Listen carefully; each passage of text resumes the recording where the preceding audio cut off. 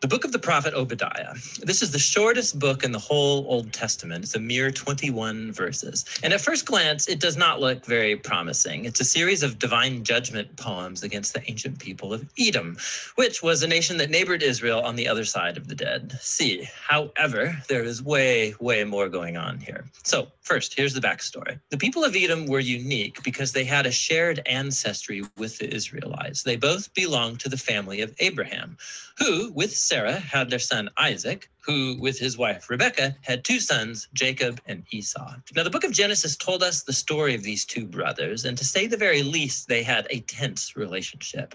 They each later received the names Israel and Edom, which eventually became the name of the families that descended from them. And these families replayed the same difficult relationship of their ancestors.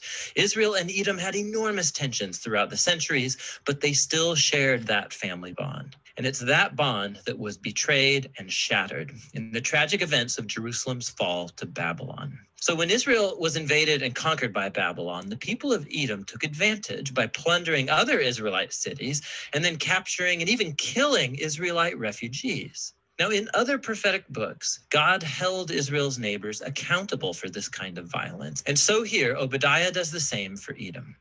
The short book has two halves. The first part is a series of accusations against the leaders of Edom, specifically for their pride and self-exaltation.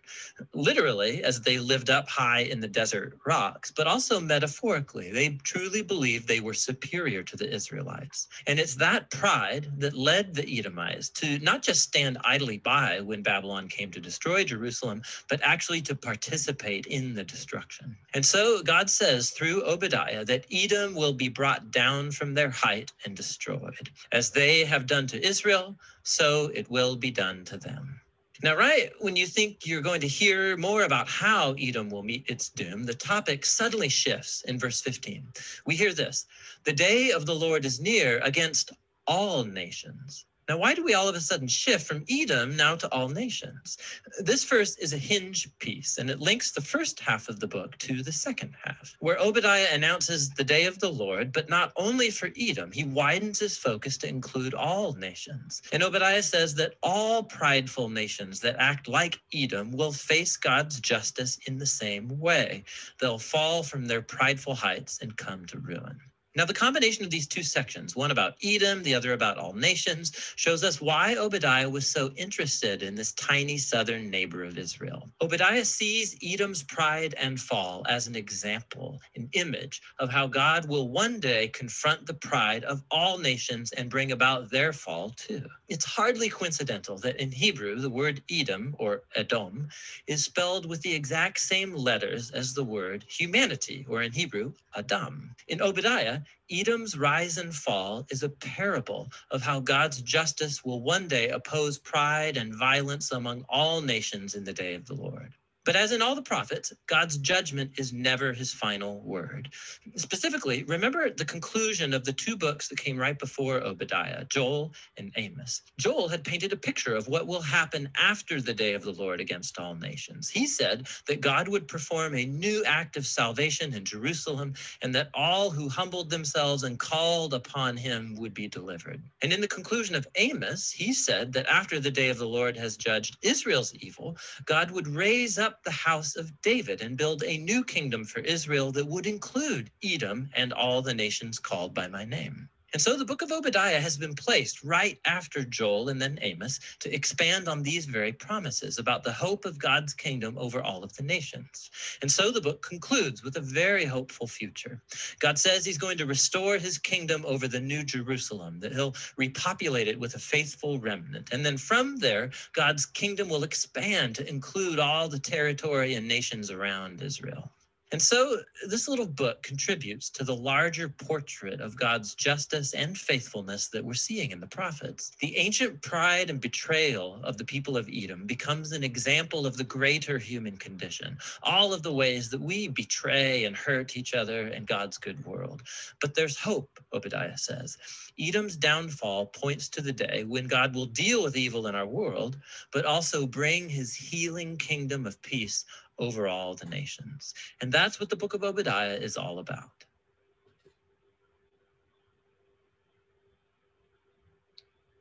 Right. Just a second. All right, so as we look at chapters 34 and 35, let's actually dive into those.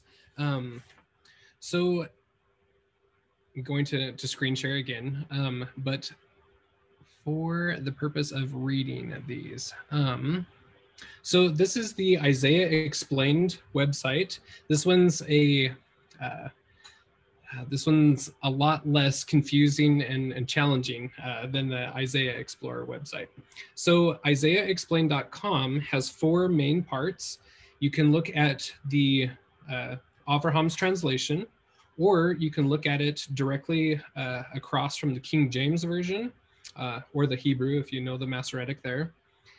And you can also look at the apocalyptic commentary here. So it gives you a few verses and then gives you Abraham's commentary, or it gives you a link over here on the side where you can actually listen to Abraham's Chapter 34, so I find those very helpful. I listen to those constantly throughout the week.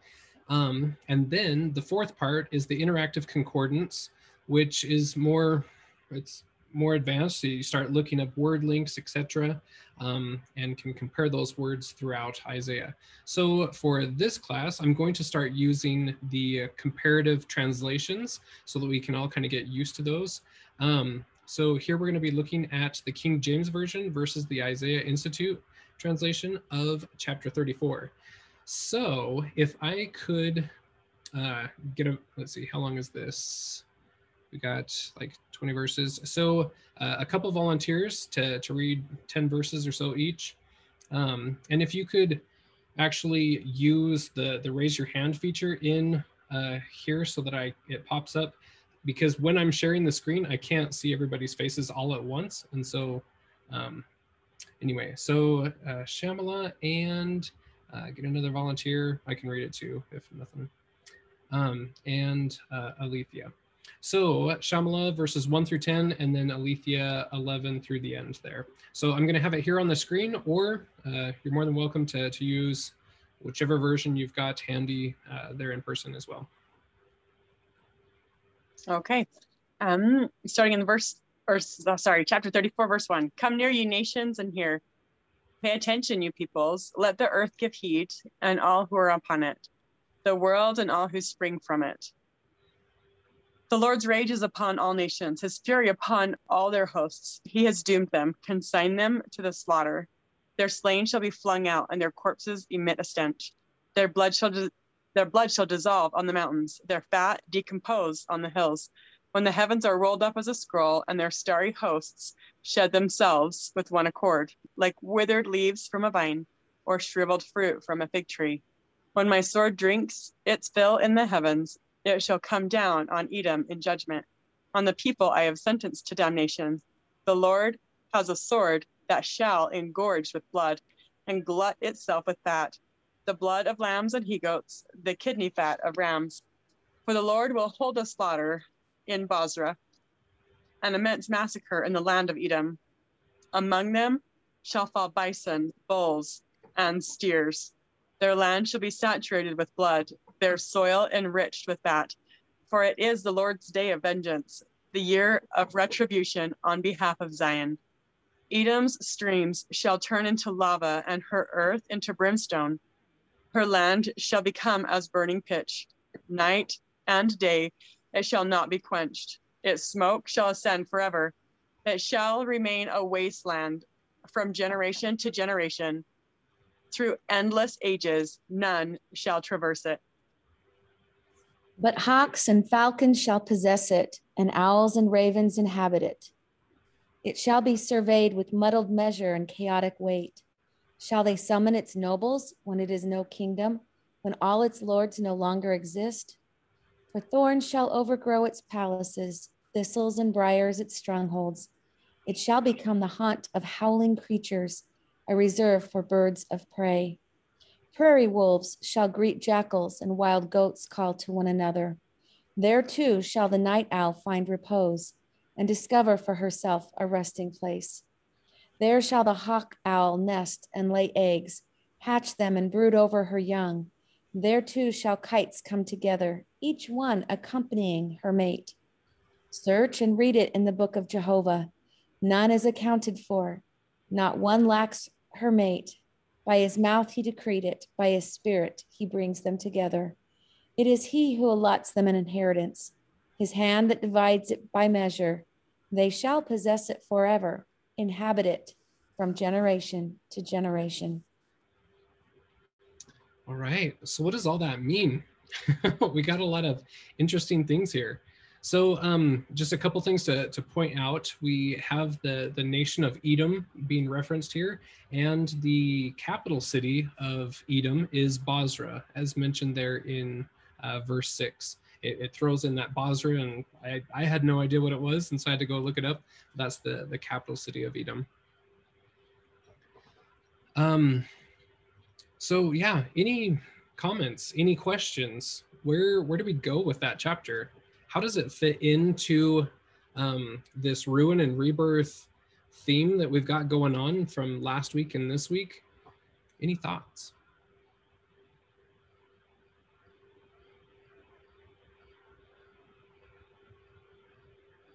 Let me pull up a quick slide. Oh yeah, Cindy raised your hand. Sorry, in this view, I sometimes have a hard time seeing hands. There you go. No worries, no worries. Just what I got out of it was just the, I don't know how to, just, the horribleness that's going to happen. And I liked how, when I was listening to what he was explaining, when he was saying all those animals that were on there, he was saying that they were all clean animals. So they were all good people, members of the church anyway, because they were all clean animals and not, unclean animals. And so it's talking about the destruction of, those members of the church that maybe aren't making the right choices. Mm-hmm. And then I loved at the end how it all comes together, and each one accompanying her mate, and he brings them together with their spirit. So, everyone who doesn't have a mate will have one, and they'll be brought together by the Spirit of the Lord, which I thought was a really beautiful thing. So yeah, the destruction, and then the rise up, and the beautiful glory of all those that keep the commandments. So yeah, thank you. Yeah. So I've kind of, because you guys know that I'm a chart person. I like to look at charts and see how things fit together. So here we have Isaiah's ruin and rebirth. So these are the chapter headings taken from the Isaiah Institute. And so one of the major things that we get out of this whole section is that in the first part, Isaiah 1-5, we're talking about national ruin, like the Israelites are the ones that have been disobeying and have ruined themselves in the covenant. But yet there's a universal rebirth. Then in the second part, Isaiah 34-35, it flip-flops that. And so it's a universal ruin. So now the Edomites, or the ones that are not covenant Israel, are experiencing the ruin, and will have a national rebirth where the covenant people will return and keep their covenants again, renew and receive the covenantal blessings. And so as we've kind of got these chapter headings here to look at, do we see it happening? Do we see national ruin in the first part, those first 5 chapters, and universal rebirth? And then do we see it flip-flop in the next part? So I'm just going to kind of read those real quick. Chapter 1 says that Israel's ancient apostasy typifies an end-time apostasy, with salvation reserved for some who repent. The end-time restoration of Zion/Jerusalem contrasts Jehovah's judgment of the world that is coming. Wickedness in society leads to anarchy, internal collapse, destitution, and invasion by enemies. In his day of judgment, Jehovah preserves alive those whose names are inscribed in the book of life. And then Jehovah's vineyard yields bad fruit, leading to Assyria's invasion and covenantal curses on offenders. And then, so the flip side of it, the nations, or Edom, are slaughtered and their lands laid waste in Jehovah's day of vengeance on behalf of Zion. And then 35 is the message of hope here.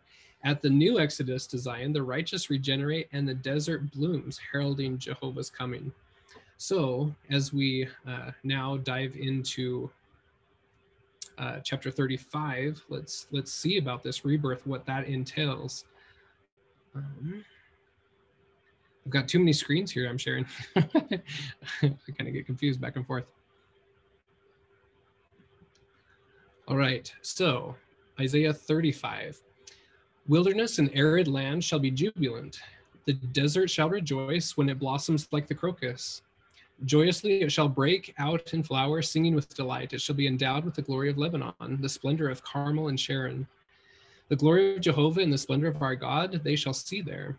Strengthen the hands grown feeble, steady the failing knees. Say to those with fearful hearts, take courage, be unafraid. See, your God is coming to avenge and to reward. God himself will come and deliver you. Then shall the eyes of the blind be opened and the ears of the deaf unstopped. Then shall the lame leap like deer and the tongue of the dumb shout for joy. Water shall break forth in the wilderness and streams flow in the desert. The land of mirages shall become one of lakes, a thirsty place, springs of water. In the haunt of hollow creatures shall marshes break out. In the reserves shall come rushes and reeds.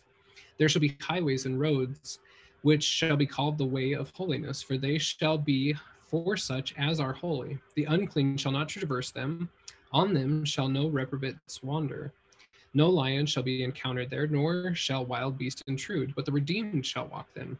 The ransomed of Jehovah shall return. They shall come singing to Zion, their heads crowned with everlasting joy.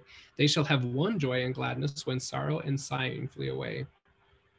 So that sounds like a message of hope if I've ever heard one, that this rebirth is possible. If we're contrasting chapters 1 and 2, I mean, these are some awful curses to be suffering from this ruin, right? But God loves his people. He provides a way that they can be reborn if they'll just keep the commandments, if they'll turn to him. Really, we have two main commandments, right? Love the Lord thy God and love our neighbor, and everything flows from those. And look at the great blessings that can come from that. What are your all's thoughts and takeaways from this first section on rebirth and ruin, etc.? And Alethea, whatever you got too. I'm just posing questions. Anyone's free to talk on whatever. No. So my sister's been wanting to join us, but she's on the East Coast and it's been kind of hard for her to come. But she messaged me today when she was studying Isaiah 35, and I wanted to share what she said. I noticed it was in verse 8 when it talks about the highway of holiness. And she said the word for this in Hebrew literally translates to set apart from or to distinguish as special. Sounds like what happens when we receive a calling or a mission. We are set apart and blessed to fulfill the mission that is required of us. The highway is the road that the saints will walk upon to get to Zion. It sounds like to me it will be a calling to travel to Zion, that we will be set apart to fulfill that mission and give a mantle to complete the mission or calling. So just throwing that out there to see what you guys think. Yeah, those are some awesome insights. We need your sister to time travel so that she can come to this class and not be in bed. I know. She's widowed and she has 4 children still at home, so it's hard for her to come. So, but she wants to, and she studied, but I noticed she's not here tonight. But I don't know. I thought that was super interesting when she said that. And she actually, last year, she said to me, she'd call me every day. This is what I studied in Isaiah. And I said, why are you studying Isaiah? She goes, I don't know. The Lord just keeps telling me to study Isaiah. And now she's like, now some things have happened. And she's like, now I know why the Lord told me to study.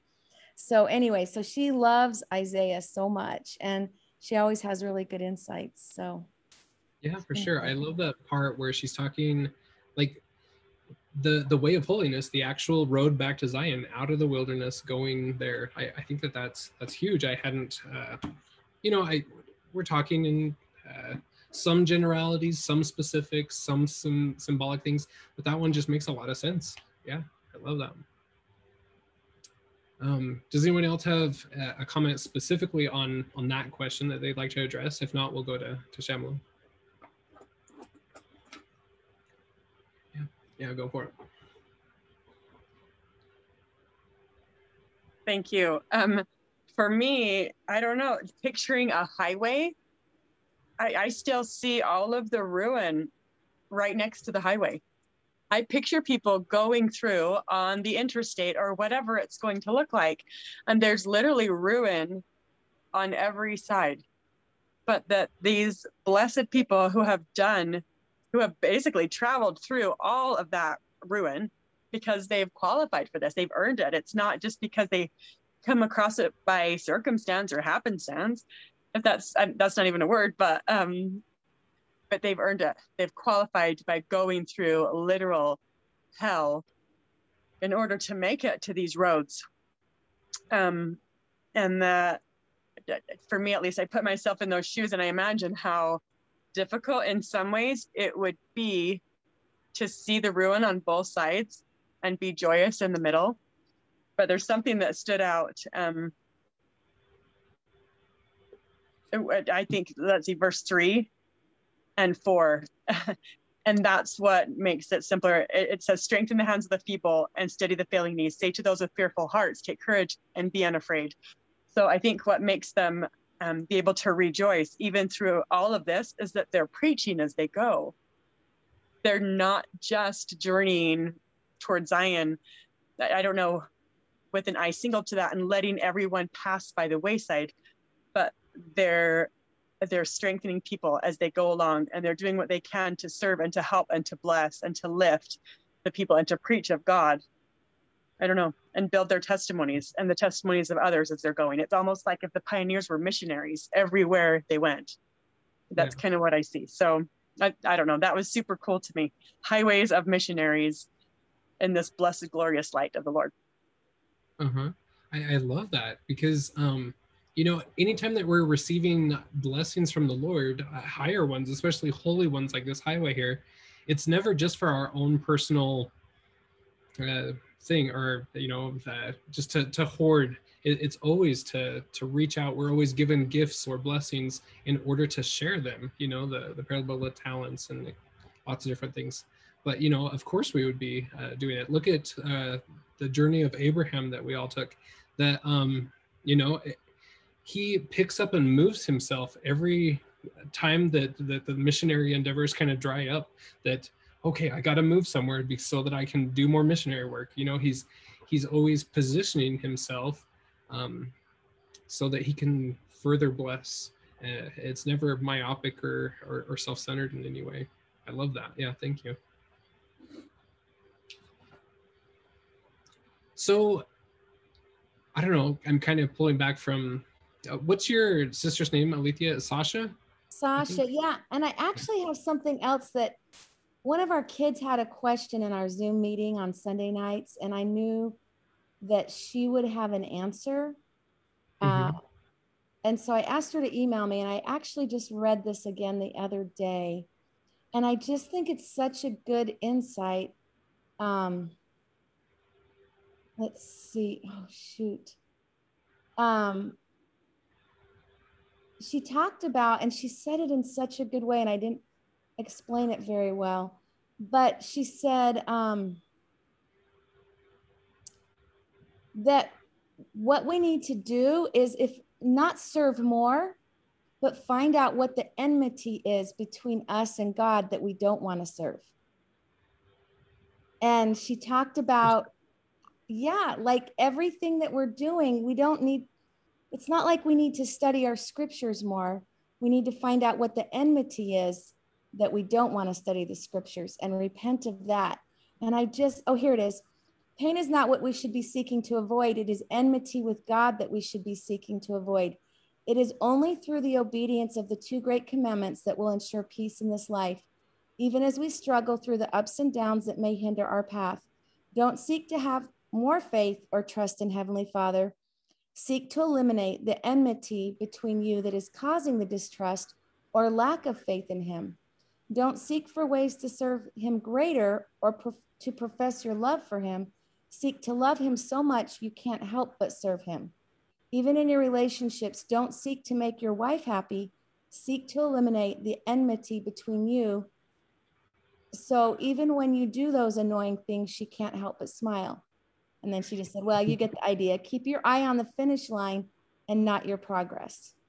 So I thought that kind of went along with what you were talking about was, you know, and this whole part of Isaiah is how, at least for me, I was thinking, how do we get to be that person, you know, and we talked about it all last time in our decoding Isaiah.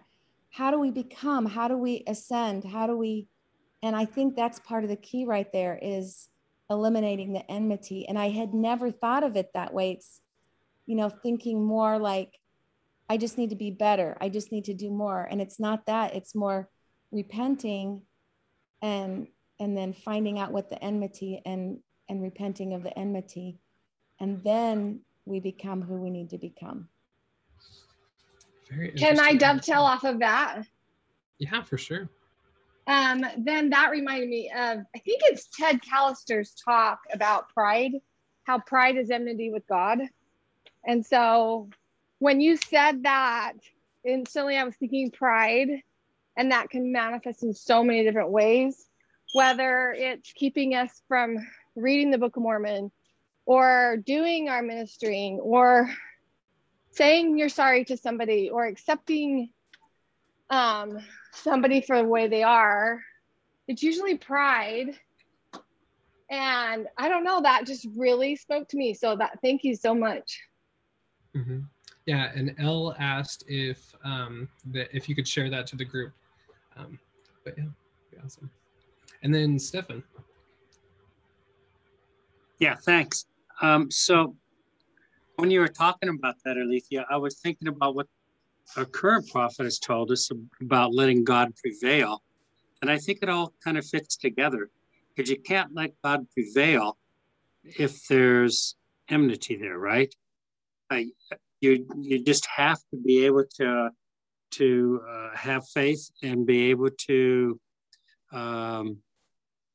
go forward knowing that the best road is to follow God and to do whatever it takes, even though sometimes through our stubbornness, we don't seem to want to at times, right? Mm-hmm. That's actually what she titled her email to me was, let God prevail. So yes. Yeah, that's very interesting. I love just like new insights, new paradigms to look at something and just, you know, sometimes we get kind of focused in our prayers, even though we're trying really hard to pray correctly. Sometimes we don't receive the answers that we're expecting or wanting and stuff. And I think that it has a lot to do with that. Sometimes we're not focused on the correct thing. We need to focus on the enmity that might be there, kind of to help make progress in our efforts. One of the things I was listening to with Avraham today, he was talking about how, my thoughts just went weird. Okay, so how the spirit can never testify of an untruth, and that often we try to ascribe discernment and things to the spirit, and because if we have a lack of a confirming witness on something, it doesn't necessarily mean that our gift of discernment is off, but it might be that that the spirit is not testifying of a truth because it's mixed with a precept at the same time, kind of thing. And I don't know, that just kept coming to mind as you were talking about this enmity principle and everything. It's like, oh, if I can take that principle that I learned from Avraham today and pair it with this over here, like oh, that's exactly what I'm missing when I'm praying for this specific thing. Anyway, I don't know. That was kind of convoluted, but that really spoke to me. It got my wheels turning. So on this whole principle of ruin and rebirth, and what we are studying here with the Bifid structure, there's a line from Abraham here in this chapter that really kind of pulls it together. It says that in part 1 of the Bifid structure, meaning ruin and rebirth, it's unique in that its concepts are nowhere recurring in the form of parallel or antithetical motifs, or as the thrust of the entire material. On the other hand, all concepts of the Bifid structure, so each of the weeks that we're going to be going through, when they are developed, they're developed cumulatively in nature. Once they are established, they are maintained throughout the remainder of the book. And so ruin and rebirth is just kind of this foundation that we need to lay before we start developing these other ideas. As we'll see next week with the story of Ahaz, and the week after that with the story of Hezekiah, if we didn't have a proper framework on ruin and rebirth, we wouldn't be able to understand their stories of rebellion and compliance and how those play into the covenant curses and blessings that flow from their decisions that they make. And so I think that this is huge, that we make sure to understand the ruin and rebirth in its proper context, so that we can then start building upon it, because we want to be these wise men that build upon a rock, a good solid foundation. And so I just reiterate my challenge. If you haven't watched those 2 YouTube videos, to go and watch those, I will put the link here in the chat again. But they really start helping to develop the structure behind what Isaiah is going for here with the ruin and rebirth. Because the stories get more complex. We start going into Ahaz and Hezekiah, and then we start going into some poetry, etc. And then we get into the end times, which is kind of a convoluted mess if you don't know what you're reading or why you're reading it. But through this literary structure, Isaiah just forms this perfect relationship with all of these principles, so that we can start ascending the ladder to heaven as we looked through Isaiah Decoded, being able to recognize where we're at. Most of us, I'd say, we're on the Zion Jerusalem level, but higher or lower, that we can start ascending and helping those below us in greater and more fuller ways. Anyway, any thoughts, comments? What you got? I always talk too much. Sorry.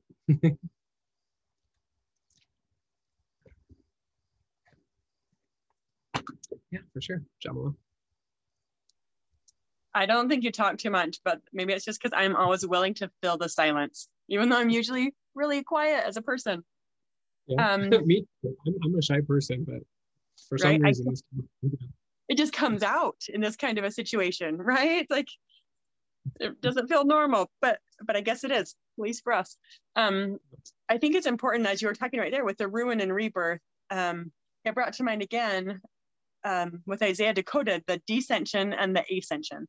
That in order for the rebirth to happen, almost like with a forest, it has to burn down. A forest gets too crowded. And when I was reading, I don't remember which chapter, whether it was like 4 or 5 or maybe 34, but talking about all of the literal ruin, in my mind, the Spirit helped to contrast that with Jacob chapter 5, and how it was like, Jacob chapter 5, you get pruned and you get dunged and you get watered and you get dug about. And in Isaiah, it doesn't mention any of that. It says the opposite. You're not going to get water. You're not going to get fertilizer. You're not going to receive any of those things. And for me, that was just huge. So I pictured a forest burning completely to the ground where there's nothing left, in order for, for there to be space for those beautiful little seedlings to be planted. But along with that, and I don't know who needs to hear this or if anybody's even on here for a recording 5 years down the road, I don't know. But the reminder that not only do we have to go through the pain and the struggle of being burned to the ground as we're refined, and literally the pain that causes, but after the pain of the burning is over, then we get buried. If we're the little seed, we get buried in the dirt, in the darkness. And then when the water finally comes, we're so parched and so thirsty, and the water finally comes, and it has to keep us moist for some great amount of time for the seed to finally, or for the sprout to finally come through. So just to think of the contrast of that blows my mind a little bit, to go from the intense burning to pure, which is so bright and so light and so hot, to intense darkness, where likely it's cold, and there's just, you'd feel so alone. And then to go from the parched dry to the wet so that the seed can finally sprout, and then to not know which way is up or down in the confusion that happens, and then to finally, through all of that, be able to sprout out. And that's not even close to the end, all of the growth that happens in the journey, and before you can finally even share shade with somebody else next to you. I hope that makes sense. I don't know, I kind of just rambled on a little bit, but just the pain and the agony that goes along with it, every step of the way, kind of like what Alethea was talking about. That's something that's not to be avoided. And the more we can actually face that pain of the descension, the better it is, at least in my experience. I ran from it for a lot of years. And now the more I face it, I'm like, oh my goodness, thank you. Literally, Lord, thank you. That's where the growth is in the burn, in the darkness, and feeling like you're drowning or being overwhelmed. So whoever that's for, I hope it helps, because it hurts, but it's totally worth it. Totally worth it in the end. Sure. That was beautiful. I just wanted to make a comment on that. I was in Yellowstone right after, like a couple years after a really big wildfire, and the green was coming up against the black, and I've never, ever seen anything more beautiful than that bright green with a black background. It was breathtaking, because it's just like a bright lime green against black. It's just amazing. So thank you so much. Yeah, thank you. And Alethea. And that's what I was going to say is, really, I've watched my little sister descend so much in her life. She's gone through so much dissension that it's just overwhelming. And yet she's let God prevail in her life, and it's sustained her, and it's still difficult for her. Things are still, her physical body and things like that are still difficult for her, with the stress and all of that. But the stories that she has of letting God prevail and just walking in the darkness, and not knowing how you're going to succeed. And I'll just share one quick story that she said. She had left an abusive marriage, and she had to drive the children 1,000 miles one way to go spend the summer with their dad. And when she left, she had $25 in her bank account and half a tank of gas. And she didn't know how she was going to get there. And as she was walking out the door, a ward member walked up and said, I just had this impression that you needed this $100 more than me. And then he left so that she couldn't say,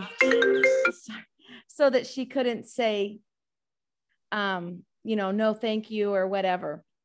And so then she went on, and she was perfectly willing to spend the night on the side of the road in the van with the 4 kids. And one of them was a baby. And then something miraculous happened with my mom, and she got twice back what she anticipated from the IRS. And my mom just called her up out of the blue and said, I have $1,000 I didn't anticipate getting. I think you need it more than me. And she had to drive 2,000 miles round trip. And she said, as I stepped in the darkness, then Heavenly Father provided. And I think she's such an example of doing that, because how, she could have made excuses, or she could have whatever. She didn't even ask anyone for help. She just relied on Heavenly Father, and she let him prevail. Thank you. Yeah, some amazing stories out there. Yeah. Stefan. Thanks. So, Shamala, I really appreciated what you said. As you were saying that, I was thinking about the earth and everything that it goes through, and the fact that it's going to be fired at the very last days, and that it will become our celestial kingdom, right? A sea of glass almost, as it says. And then I just love the way that Isaiah saw our day in chapters 4 and 5. Chapter 4, you know, where he calls evil good and good evil. And then he talks about the wise, that they think they're wise in their own eyes. And then he describes our day and age perfectly, where in verse 23, and where he says, which justifies the wicked for reward. Never in my lifetime, until maybe this year, have I seen that so prevalent in our society, that we are rewarding those who are so wicked. And it's just absolutely amazing. How can you read Isaiah and not know it's true? Yeah, exactly. I've never studied Isaiah before. And now that I have a kind of a framework and stuff around it, it's like, whoa, where has this been my whole life? Like, I could have, if I would have known this stuff when I was a teenager, I could have avoided so much stupidity. Or as a young adult, I could have really I gained a lot thereby. Yeah, he saw our day. There's no ifs, ands, or buts in my mind, like, obviously. In that Bible video that I shared, he gives an opinion, like, you know, some people think that Isaiah wrote all of this, and then some people think that Isaiah wrote the first part, and then his followers wrote the second part. And I'm like, no, only a prophet could write this so perfectly. Someone who had actually seen it. Like, this is the pattern. God shows his prophets, takes them up to his presence to show them the great vision, so that they can write and forewarn and tell us about this.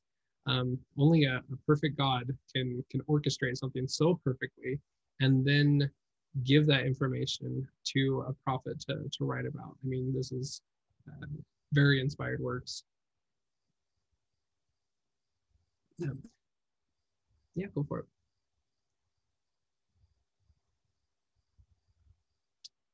Sorry, did you raise your hand again, Stefan?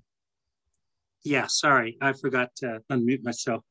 So there's something else in chapter 4 that really caught my attention as to why we really want to repent versus not wanting to repent, and how the law of mercy takes place when you repent. And when you don't repent, the law of justice takes place. And that just made it so clear to me. And I don't think I've ever read that anywhere else, but I was going through the commentary on Isaiah, and it just jumped out at me. Mm-hmm. Yeah, I love that. And you said that was in chapter 4. Yeah, chapter 4, verses 3 and 4. Okay, yeah. That spirit of justice. Yeah, thank you. And Shamala. Thank you. Just to go along with what Stefan's saying, and I don't know why it's important to have this reminder, because my mind thinks so deep and so complex, and this is the simplest thing, but for each of us to remember that it's our choice, whether it's mercy on one hand or justice on the other. Because I've lived by the sword of justice for a long, long time, and I feel like the one who's paid double for my sins, because I didn't let the Lord in for so long. Loved him, but didn't let him in. So maybe that reminder is just for me, but that it's truly our choice which we choose, and it's something that we can choose daily, and that it's so easy for mercy to wash away all the judgment of the past. And for whatever reason, Cameron, when you talked in the very beginning, the two laws that are most important, love God and love our neighbor. But what you didn't quite say in that for me has been so important, because it was my missing piece, is to love ourselves. That was the hardest part. Let's love our neighbor as ourselves. And if we don't also love ourselves in some way, it's impossible really to love our neighbors. So to be merciful also on the inside, not just on the outside, and to remember that that's a choice, that we can be merciful to us and let those mean things that, I don't know, I'll say you, but this could apply to anyone, but really it applies to me. The mean things that you would say to yourself, that you'd never say to anybody else, and that you'd never allow anyone else to actually repeat to you.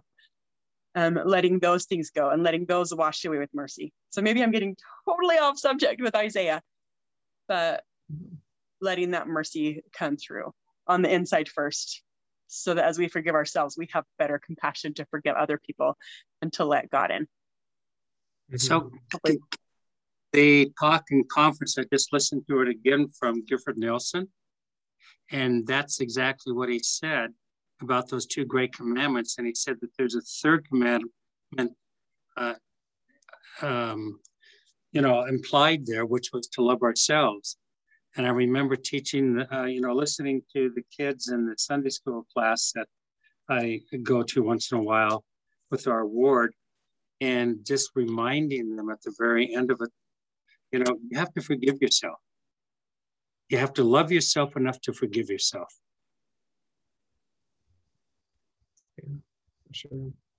It reminds me of something that Elder Bednar talked about not too long ago, but that for some reason, the adversary has really rooted deep in this generation where, oh, it's okay. The atonement, of course, applies to everyone around me, but not me.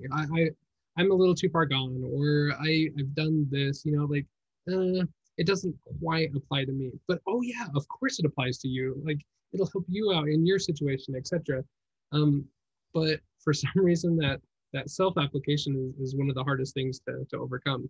And then once you do, like Shamla was saying, then you can fully love your neighbor. Like, yeah, you can love them in a general sense, but until you can actually love yourself, realize that the atonement applies to you fully, then you can start seeing how it can bless the lives of others. You can start seeing them in their progress up and down the ladder, and really knowing how to help them better. I think that's always just stuck with me with Elder Bednar, because it wasn't until that moment that he said that I realized that I was suffering from that. It's like, oh yeah, I preach it all the time. Like, yeah, the atonement is great. It applies to you, like all this kind of stuff, but I wasn't including myself in it, kind of thing. It's something that Satan's really good and subtle at in this day and age. To if you can just take one person out of that divine grace there.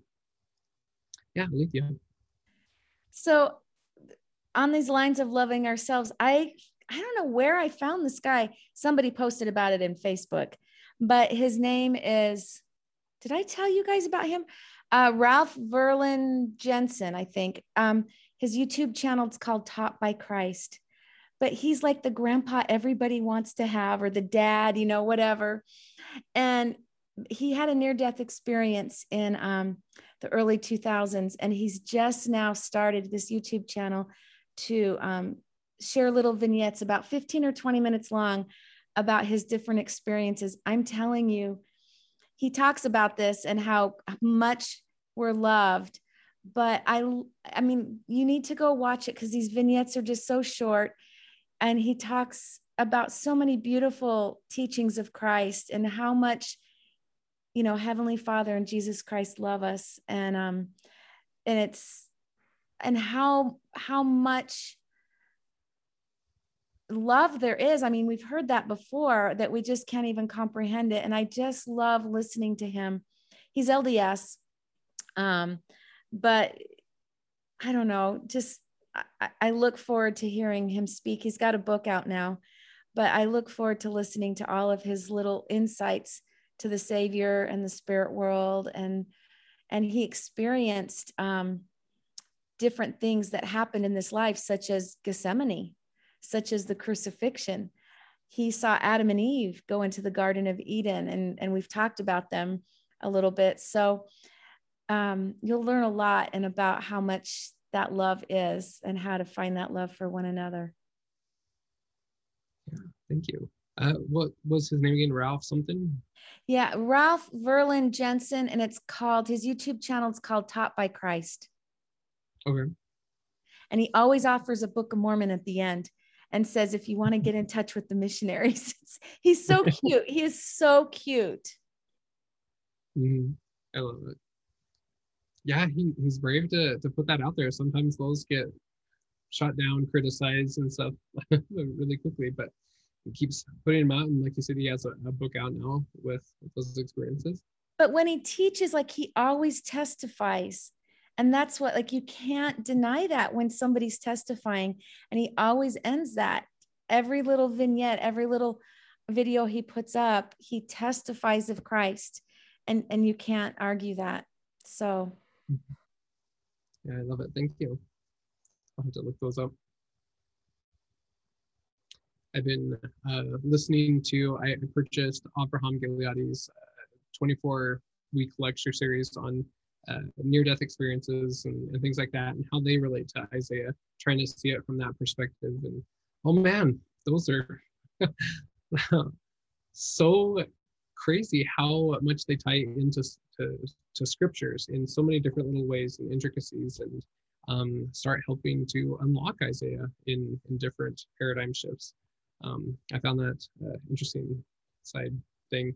I don't know. I'm trying to take Isaiah and look at it from every possible angle and listen and learn and glean, because this is my first time through and I want to make use of it. So yeah, I'm currently diving into some of that kind of stuff. I want to be in his mind.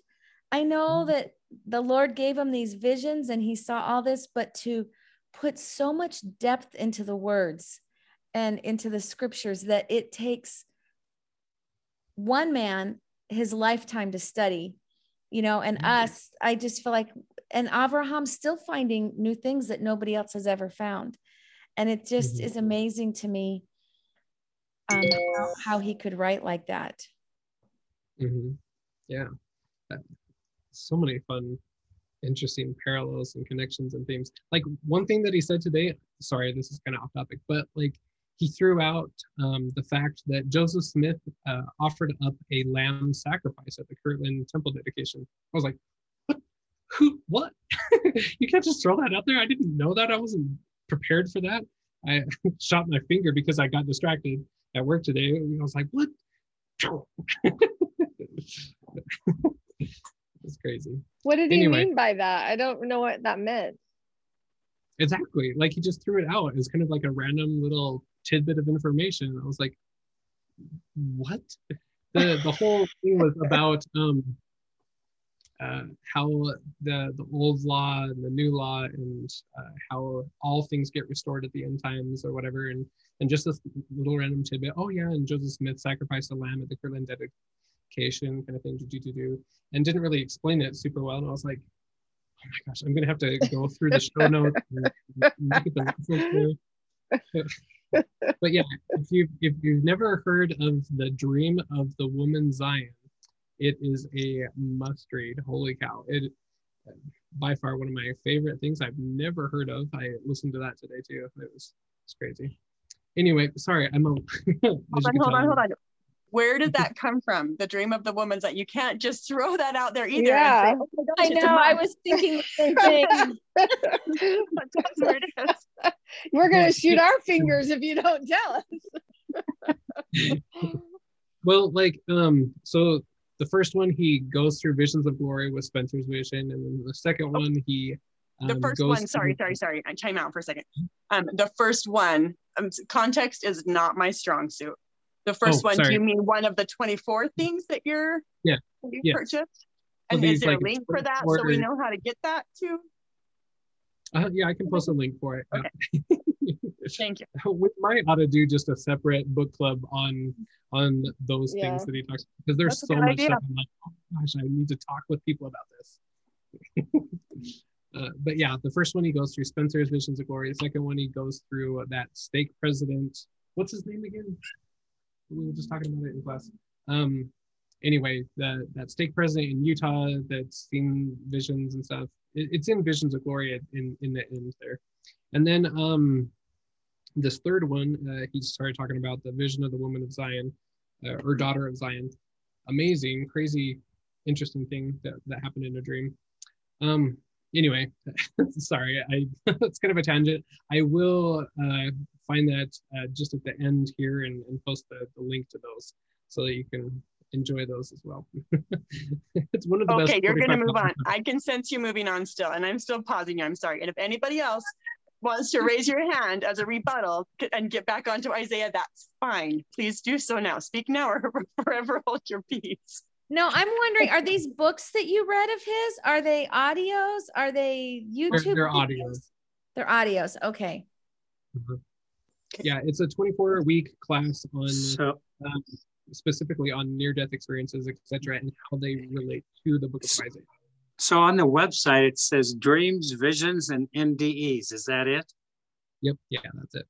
Oh, Okay. so it's on his website. I thought this Right. was something you purchased. Okay. And it's in it. It's under store. There's a special, $45. Mm-hmm. It's a $45 class of 24 things that you can download. Oh, I saw that. I had that pulled up, and I'm like, I'm not going to listen to that, and I just got rid of the link. But you're saying it was really good, huh? Yeah. Yeah, I wasn't expecting it to be like all that, like, okay, near-death experiences, I'm half in, but like listening to how it applies to Isaiah and some of the connections, I'm like, oh my gosh, this is the best $45 I've ever spent. Yeah, it's 48 hours plus. Mm-hmm. Yeah. And why? Where's the teaser? That's the whole teaser. That's like, oh my gosh, it's amazing. You're not promoting it, but go out and buy it. Okay. But why? No, the teaser is, and Joseph sacrificed a lamb at the temple dedication. He started there. He totally did. And then he moved into the daughter of Zion stuff and was like, boom, if you've never heard that before, do that. But he never said anything else about it. Just that, like, what's the one takeaway? What's the one takeaway? Or I don't know. We can move on to. Yeah, like I have all of my little notes that I took today on my phone as I was trying to listen and work and stuff. There's so much in there where like the visions and dreams and near-death experiences, like they happen in wildly different ways for different people. But the main takeaway is we can experience, and many of us are, the same things that prophets of old experienced, and it all relates back to Isaiah's ladder that we studied in last semester, whatever you want to call it, where we wherever we're at on this ladder to heaven, we'll start recognizing the people above us helping us rise, and as we do, we start getting some of these blessings as we push past the ruin and rebirth phase and start renewing and keeping sacred covenants and helping others do the same on both sides of the veil, that we start getting these glimpses, these visions, and they'll always go back to scripture.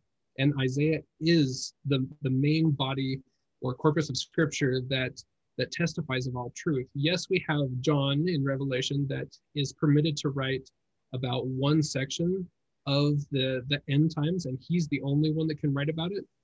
But Isaiah gets the great scope of everything. I mean, it is the pattern of all of it, and all of these dreams, visions, near-death experiences are testimonies to it. And that's how you can judge and discern if they're true, is do they fit in with Isaiah? That's the main key.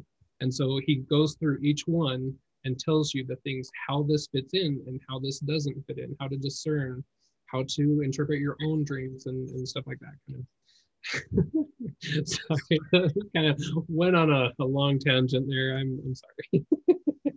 I shouldn't bring up teasers. Then No, the Spirit there are no accidents in the world. That's my personal opinion. The Lord uses all things for our good. So thank you. Yeah, we're all studying Isaiah. It fits in, I guess. What is it? Happy little accidents, to quote a famous painter. Yeah. Exactly.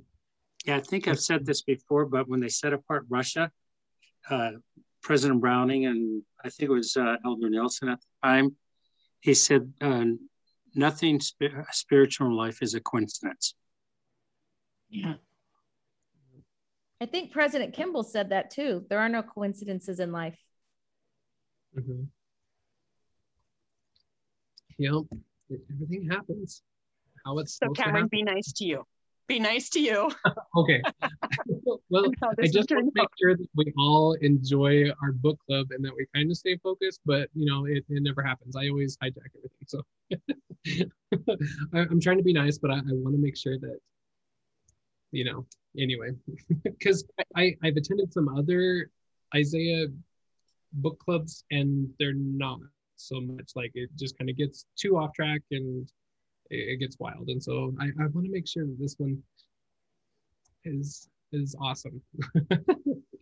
Not that, anyway, yeah, you see what I'm saying. Anyway, it has been a fun ride this hour.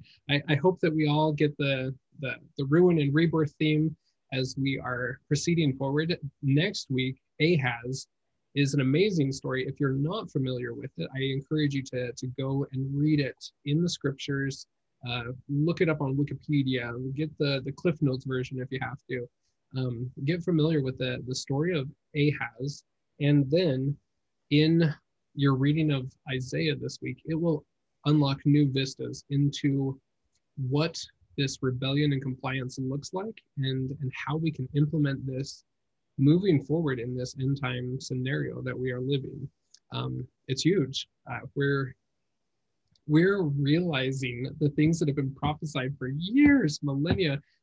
It's all coming to a head right now, and it's so important to understand these principles and get this all understood. One major thing that Avraham keeps talking about, not just in that class, but in lots of different ones, he's like, when you embark to study Isaiah, hold off for a couple of years before you start teaching it to other people so that you don't start teaching wrong interpretations, etc. Because Isaiah is so dense and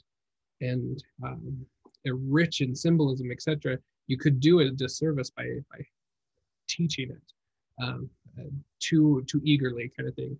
And so I try to rein back from that as well. But if we're immersed in the scriptures, if we're having good group discussions, that we can start unlocking these principles and fleshing out these weighty topics, because now is the time. We've got to understand some of these things proceeding forward, and how we take our position on the ladder and start advancing it to build God's kingdom here upon the earth and usher in the second coming. It's our work to do, as President Nelson said. It's our task. We've been commissioned with it. Are we willing to rise and do this? Anyway, yeah. Any last comments? Side tangents? We can go on for another hour. Wait, I have a link. Let me put it in the chat. Yeah.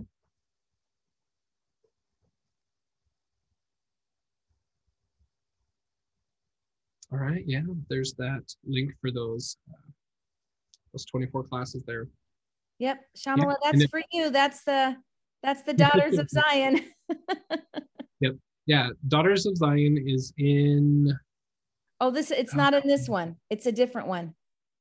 It is number 7 of that course is the Dream of the Daughter of Zion. Okay. But be prepared, because that episode is wild. It talks about all of the like Glenn Pace memo and all of that kind of stuff that we're dealing with in America. So anyway, it's some weighty topics, but be prepared for a ride. All right. Well, this has been great and fun and engaging. We will see everyone next week with Ahaz. Thank you, everyone. Have a great Night. week. Bye.